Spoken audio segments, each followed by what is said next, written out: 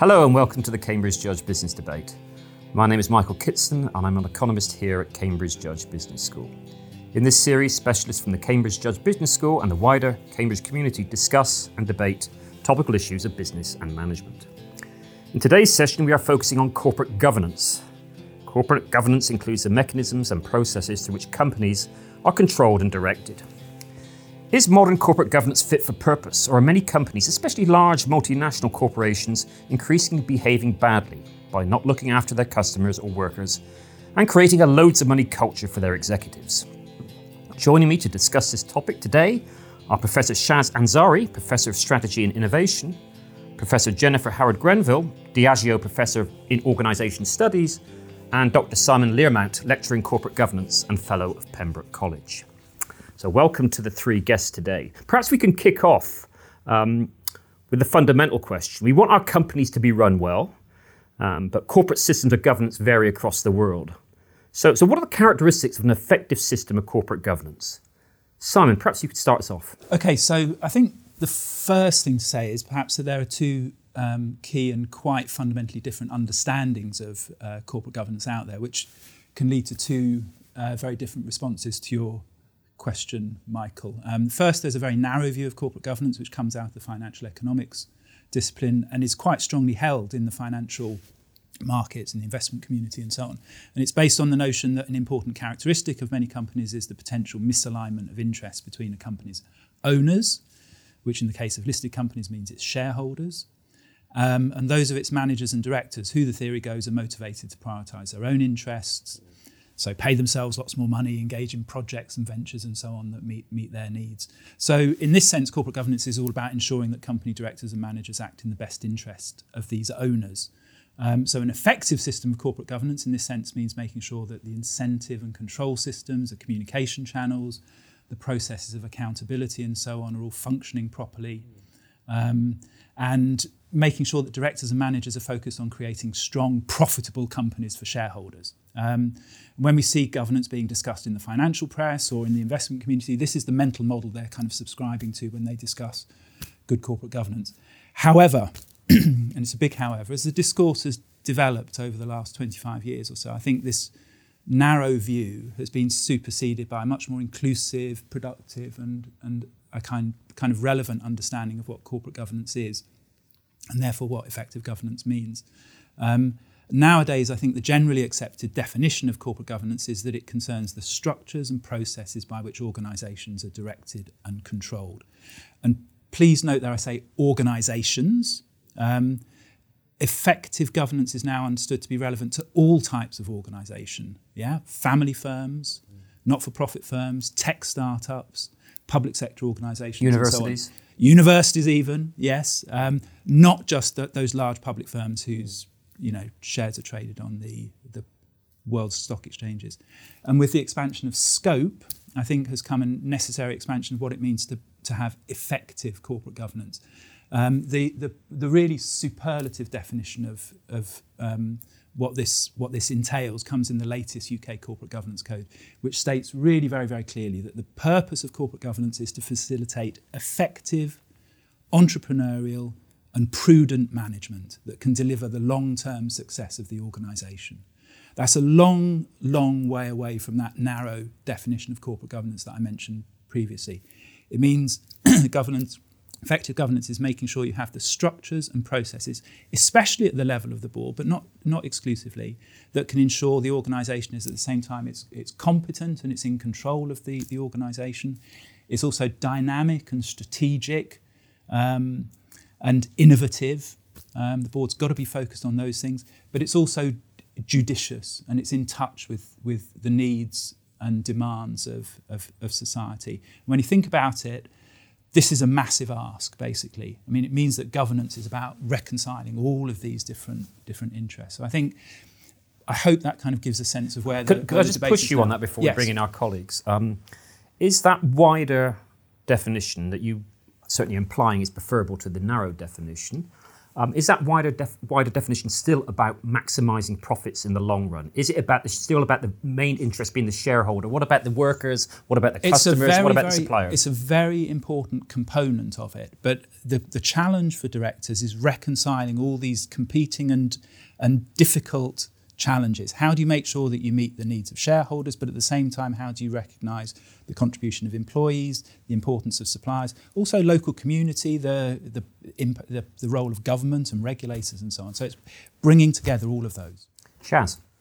Yeah, I mean, totally agree with the more inclusive, wider definition. I guess the reason why that first definition is still there is because it was founded on the so-called agency theory, agency logic. So people will always be opportunistic unless there are enough governance controls, mechanisms in place.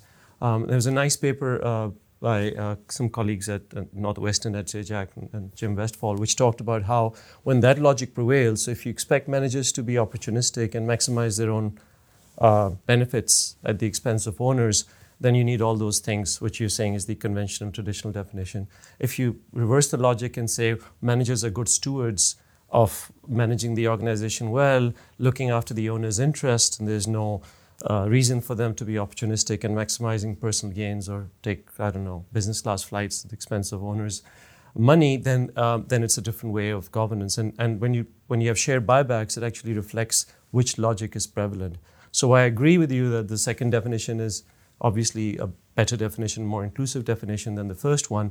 But I think the first one still has quite a bit of prevalence and a bit of dominance, depending whether it's agency theory logic, or a stewardship logic, which prevails at a particular time in a particular context. And I would also probably qualify the types of organizations. You said we can include all types of organizations in this, modified or more wider definition of corporate governance. So NGOs, NCOs, but then there are B Corps and benefit corporations, and there are cooperatives and there are corporations, and just the definition of how they're defined structurally might be more or less conducive to the type of definition you're talking about. So I'm not sure if that one size would fit all kinds of organizational forms that definition should include, ideally. Jennifer? So I think it's interesting that we have such clear perspectives, such clear, you introduced Simon by saying there are really two historical models that have been applied to thinking about corporate governance. These might align with two different logics. We like to talk about the trade-offs or which is right. Michael, you just said, does that mean that under this expansive model, one shouldn't account for shareholders? Well, I think the struggle to say which of the two is correct is a natural struggle. It's what we want to do. We want to arrive at a way of seeing one versus the other. But unfortunately, I think they are both there, and they're difficult. The demand that makes corporate governance so difficult is that they're in tension with each other, but by definition, people need to manage both the shareholder and the stakeholder interests, and at some points those might be more likely to align, and at some points those will appear in tension. And so recognizing that board members and the rest of us as humans are constantly dealing with paradoxes, and it's not about which one wins, it's about how do we actually navigate and manage the tensions between them. So I think it's important to have these two poles, but also realize that there's different models of how we might engage the two poles. I also love the fact that the language says effective, entrepreneurial, and prudent. I mean, how many times do we put entrepreneurial and prudent together immediately after each other? Exactly. As if these are just do those three things, and then, off you go to your day job. This shows the challenge for directors. It's a tough job.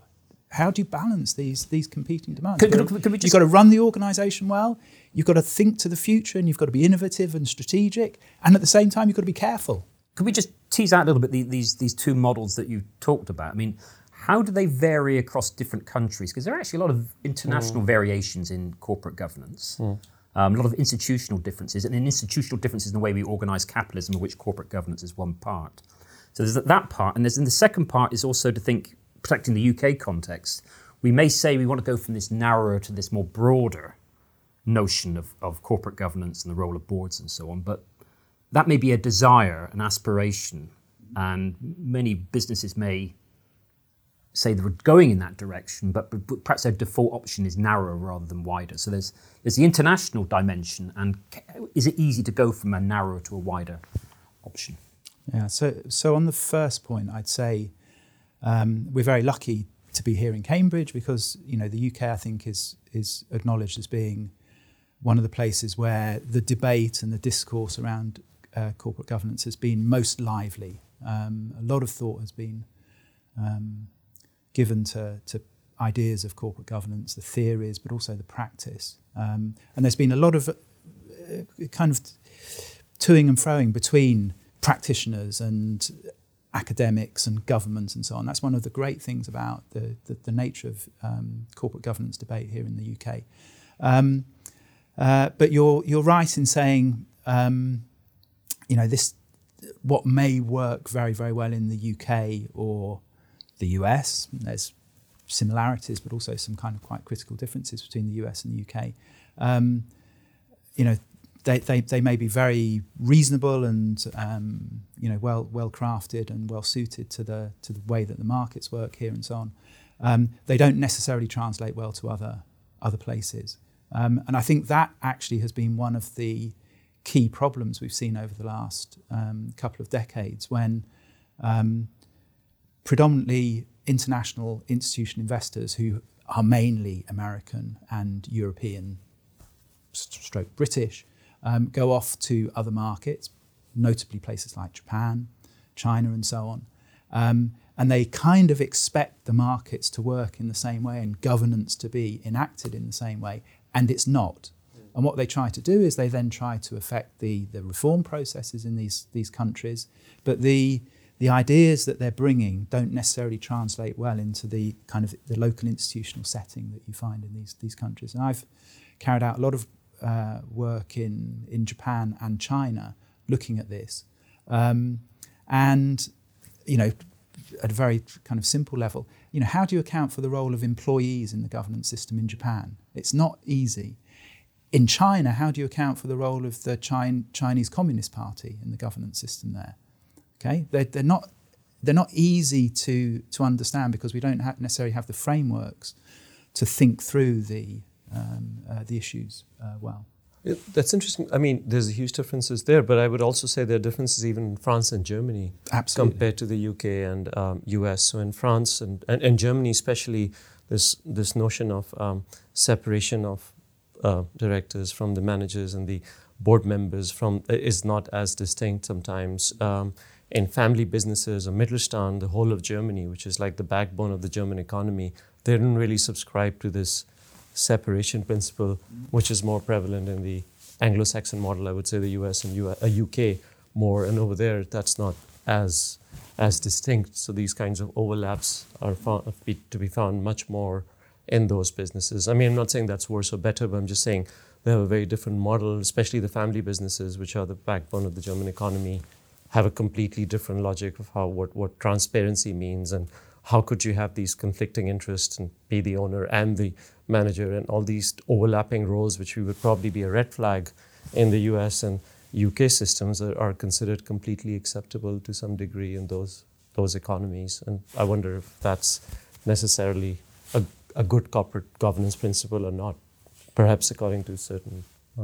We've got these variations across space, varieties of capitalism and different corporate governance systems, and some you've told us about how the complexities here with dealing with different stakeholders in different places. What about variations over time? Because there's an argument we're living in a very disruptive world, disruptive innovations. The geopolitical system is very, very volatile. And it goes back actually to your definition. You know, we want to be entrepreneurial, but we want to be prudent at the same time. That does suggest a degree of conflict. I mean, what are the challenges for corporate governance in a world of disruption? Shaz, you're good on disruption. Well, you're a disruptor. More on the there was a presentation yesterday about human resource disruptions. Who are the disruptive people that you hire in organizations? Disruption is at many levels and not just technologies or innovations. But I guess you talk about in terms of the new organizational forms that are emerging, and if you look at companies like sharing economy firms, Uber and Airbnbs of the world, I think there's always a regulatory lag in trying to keep up with what these organizational forms are, and firms try to take advantage of this regulatory lag, because by the time regulation catches up, they're one step ahead. So Uber always had this do first, ask later kind of approach to expanding its services, because systems were not in place. We've had some negative fallouts from that, where governance was kind of lagging these firms' diffusion, and by the time they catch up, give you an example, in Uber is still was declared as a taxi company in Denmark versus a tech company, and they had to pull out of Denmark. So the Danish government said this is a taxi company, and they tried to resist that for a very long time, but that regulation per se had a completely devastating effect. They couldn't operate anymore. Whereas in the UK, we still have lawsuits against whether Uber is to be allowed, was licenses to be renewed or not. So it seems like regulatory space is always struggles to keep up with the pace of new technological forms, disruptive innovations, disruptive firms, disruptive technologies that just do it first and then figure out, okay, we need to probably some governance around this. By the time they figure out, that's gone one step ahead. So that's a challenge, I think, that we face in that particular world. Jennifer. Although it's very popular to say change is unprecedented now, and all point to all of these features.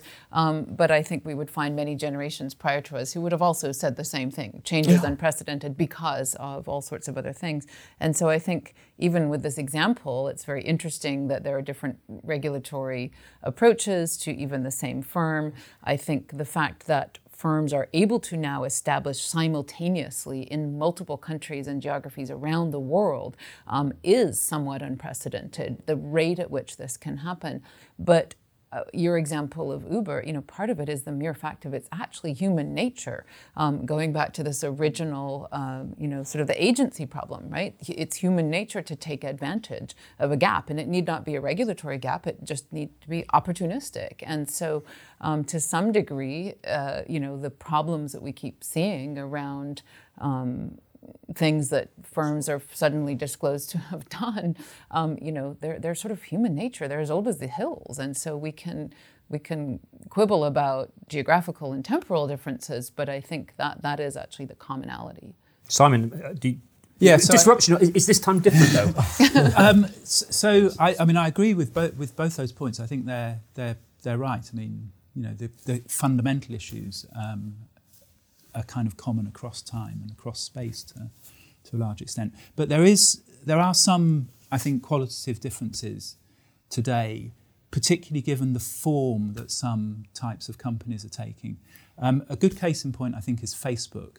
On the 25th of July, the share price of Facebook fell by $120 billion in one day. 20% of its value was wiped off the market in a day. And actually since then, since 25th of July, we're now middle of November 2018, another 20% of value has been lost.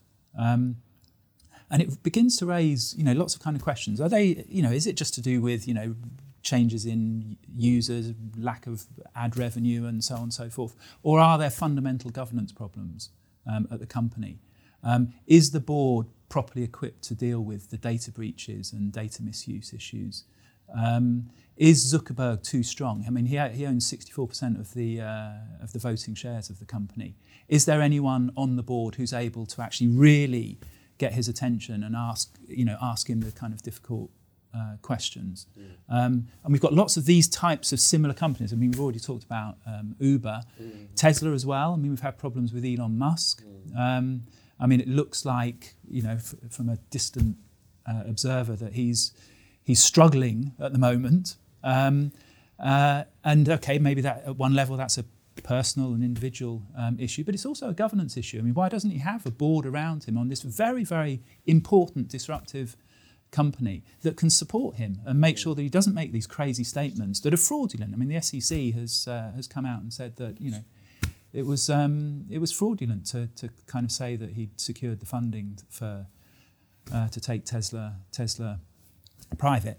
And the really interesting point in this particular case, the Tesla case, is the SEC has come to an arrangement with Elon Musk that addresses governance issues. The solution has been governance. It's said It's fined him $10 million or whatever, but it said you can no longer be the chairman and chief exec. You have to have someone to balance your power on the board. They haven't disqualified him from being a director. They've said, we value your entrepreneurship and your vision and all these kind of things. That's really good, but we need to have some balance in there. So you need to appoint a chairman and you need to appoint 2 independent directors. And I think that's really, really interesting. But does that suggest that on one side you can say global technology is creating challenges for governance, but on the other side it may be improving global governance, because actually when other individuals or firms or organisations behave badly, the information is out there very, very quickly and it improves the reaction. You can't, well, hopefully you can't hide, because of course we also live in a world of anti-fact, fake news and artifact rather than fact. But is better information must be part of the oxygen for better global governance. Yeah, and it's also a change in the nature of power, I think, which we're beginning to kind of be able to grasp. I think particularly, if we think about disruption in terms of the power of social media here, it's very easy and quick to get information out.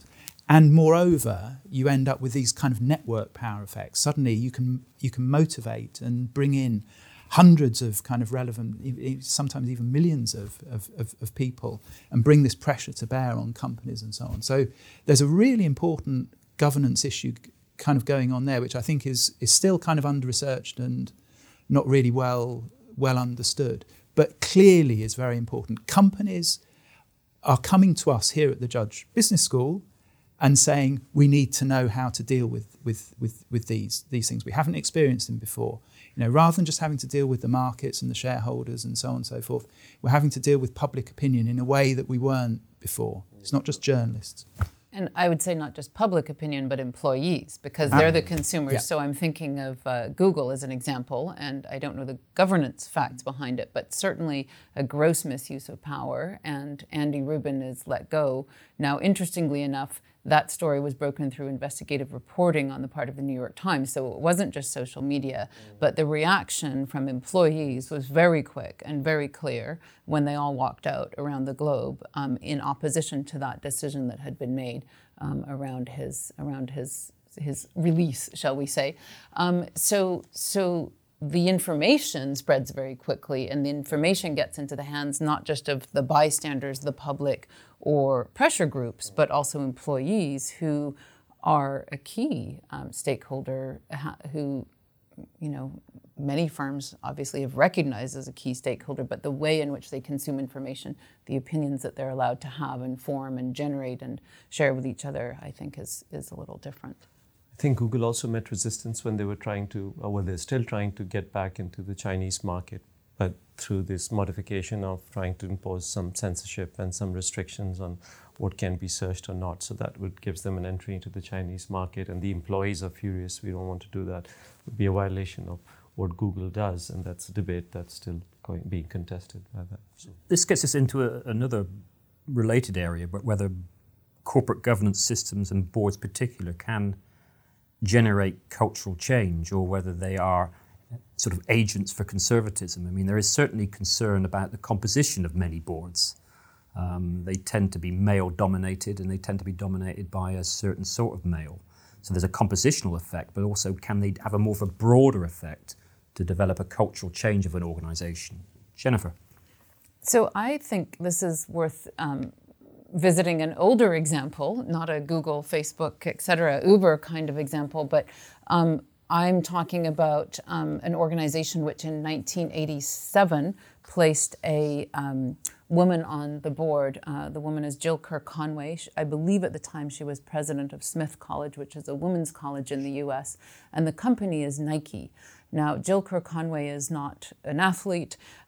She describes herself as a jock, but she was an expert on women's issues. And I don't know the exact sequence of events that led Phil Knight, who was then CEO and obviously co-founder of the company, to choose to put her on the board. But I think the question of can that engender culture change, if we look over the very long period of time, it did, because at that time and subsequently, Nike was being faced with a lot of criticism for labor rights, labor relations in its supply chain. And it was Jill Kerr-Conway who happened to visit Indonesian factories and their supply chain while she was nearby in Australia, her home. And she started seeing things that no one else had seen. And she realized that indeed in these factories, literally the workers did not speak the same language as the managers. And so they could not understand, they could not advocate for themselves.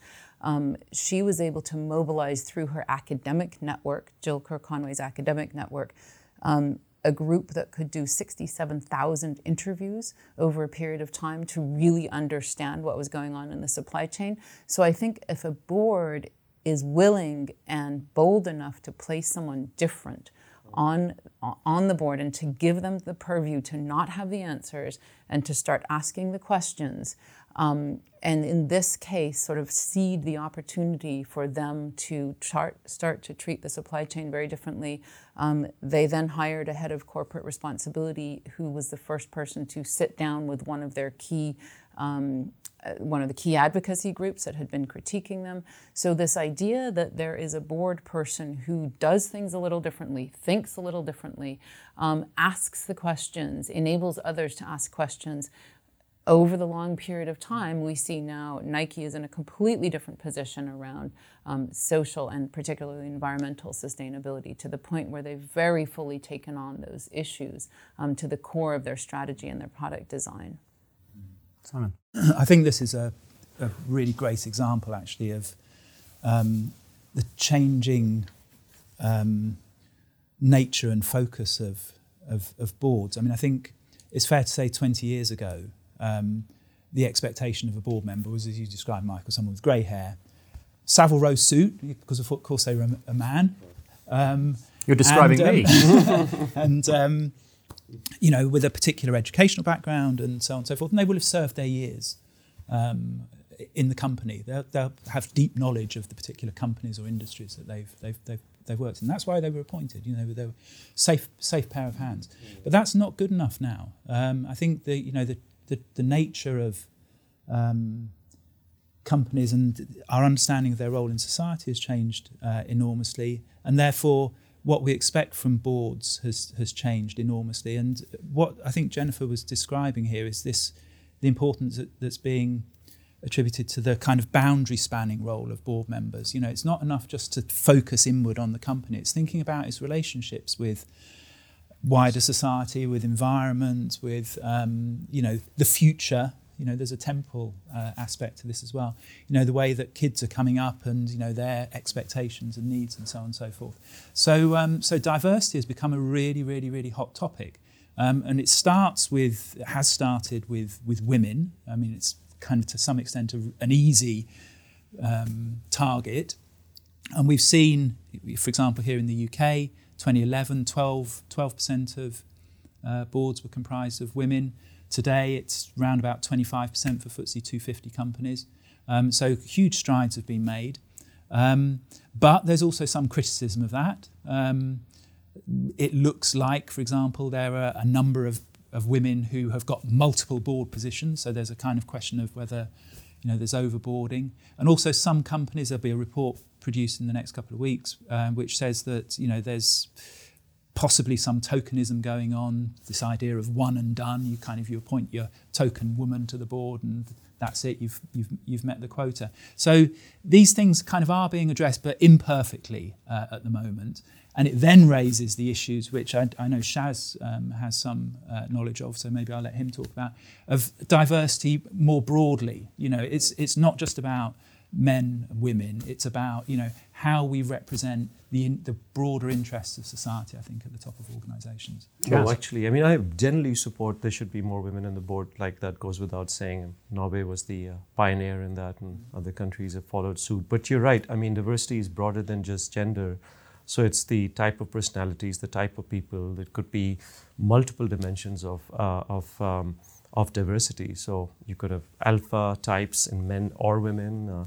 One argument that you can be made about why a lot of women appointed on boards start to behave like the people they are supposed to oppose. So there have been some studies showing that these women behave like that stereotypical male, white, and that happens because they're in a minority sometimes, and the pressures of having all these other colleagues who are not like but the other type induces them to actually adapt to that behavior. So maybe the fact that there'd be increasing numbers of women, then they won't have to conform or adapt to the dominant sort of regime or dominant norm in that board. So it's just an argument that perhaps when these numbers rise to 40, 50 above, then you don't have those women who actually start conforming to the exact behaviors that they're supposed to challenge and disrupt. So they just adapt and conform, which defeats the whole purpose of adding a different type of, diversity to the board, because,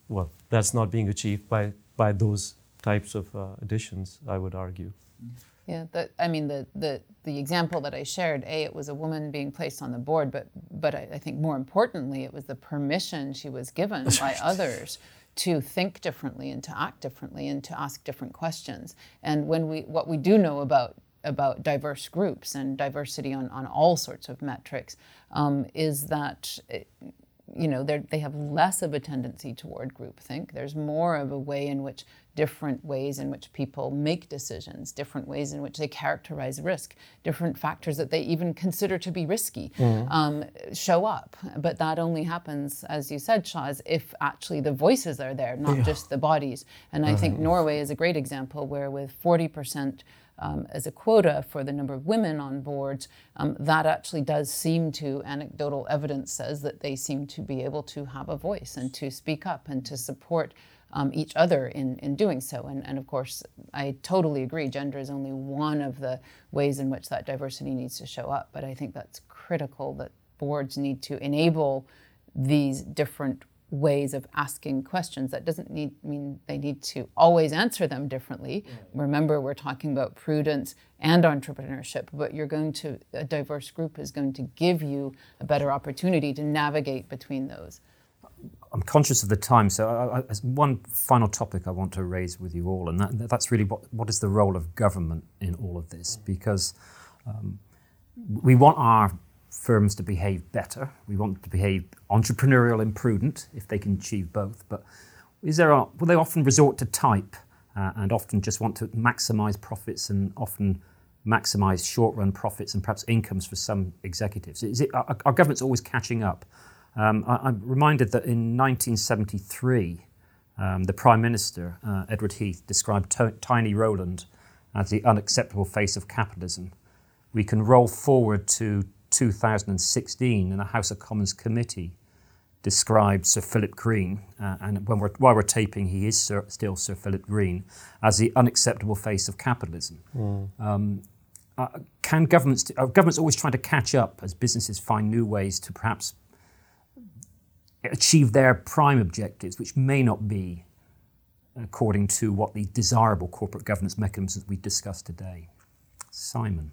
Governments do have an important role to play in the governance of companies, but the question to me is, at what level? Should it be, for example, when we look at China, the government through the Chinese Communist Party is actually actively engaged in the affairs of many companies, and that may work in that particular environment very well. I doubt whether it would work well in the UK and the US. I mean, I think there's lots and lots and lots of arguments that we can cite to say why it would actually be probably quite detrimental. Particularly if we're thinking about making sure that our firms are entrepreneurial and innovative and so on. Maybe they'd be too prudent, which would be a serious problem. No, I think government has an important role in setting the context. In making sure that the rules and the processes and so on are appropriate. And I think in the case of the UK, we're doing a relatively good job in terms of making sure that the Financial Reporting Council at the moment has, I suppose, oversight for the governance rules. The stock exchanges as well play a really, really important role. And the government at a certain level is also involved. I mean, Theresa May, actually, I know she's been sidetracked a lot by Brexit issues recently, but when she came to power, one of the things that she did say she wanted to focus on was making sure that the UK is able to create the conditions for really good entrepreneurial and safe, prudent organisations. So I think at that level, government is important. But it's part of the parcel. We need to make sure that we're involving all of the important stakeholders in creating a good governance, good effective governance system. I agree it's part of the parcel. I mean, I think we also need to remind ourselves, and there have been some recent studies that show this, that actually good governance does pay off in the long run. So there's some important studies that have been coming out recently showing the extent to which there were, for example, board seats allocated for corporate responsibility or stakeholder consultations included in firms in the 1990s, that once you follow those firms through over a 15 plus year period, you can see that the ones who were more outward looking, who were more prudent in that sense, who were more ahead of the issues, actually outperformed their peers in terms of stock market and accounting performance. And these use matched samples, so they account for industry, they account for all sorts of other things. So there is a role for organizations themselves having within them the capacity to look ahead, to think ahead, and to have their fingers on the issues, because ultimately they're the ones who are going to respond to them. Is there still a role for government? Yes, of course. I think governments will always, by definition, be catching up. The fact that they do catch up is what's important. They then might reset the rules of the game, but then they hold very publicly to account those who've violated. And that, I think, creates a social sanction. So whether the rules themselves are still catching up, the fact that there are some rules and that others will see, the risk associated with certain types of behaviors, I think, is crucial. So they provide a kind of backstop. I don't think we can ever expect governments to get ahead. Very topical use of the word backstop there. Sorry. Shaz? No, I mean, I agree. I mean, in the sense, of course, the role of governments is also context dependent. So, I mean, if you're in a kingdom or if you're in an emirate like UAE, or you mentioned China, the role of the government is obviously going to be different. And in a country like the US, any action by the government is suspicious or interventionist, whether it's Obamacare or gun control. Oh my God, the government is interfering in my life. So there's a fundamental attitude towards government being should not be interfering with corporates or people or at all kinds of levels. So there's a context dependent variable there of the role of the government. But I think the governments, I mean, when you mentioned entrepreneurship and prudence, we're doing some study with the car industry, me and Eden here, and it seems like companies take government regulations very seriously because they have to. For example, the regulation in the UK that you will have no diesel and petrol cars by 2035, or is it 40? There will be zero petrol and diesel cars. And if you see a company like Jaguar Land Rover, that's completely changed their attitude towards the transition from petrol and diesel polluting cars to less polluting electric cars. So as much as they like to be innovative, as much as they like to be entrepreneurial, this single piece of legislation has put them in a frenzy. Sometimes governments can actually play a pretty strong role in the way companies are run and governed, including their entrepreneurial activity, because companies take the regulation really seriously. That's just something they have to take seriously. It's a very interesting point that we should discuss in the future, a topic that regulation can also drive innovation and entrepreneurship, as well as many people perceive it actually restricts innovation and entrepreneurship. And that's a very important topic for a future discussion. But I am conscious that we've run out of time. I'd like to thank my colleagues for our interesting discussion today, especially as we're taping this at a very busy time, as it's the end of term here in Cambridge. Thanks to all our listeners, and we hope that you can join us the next time. Thank you.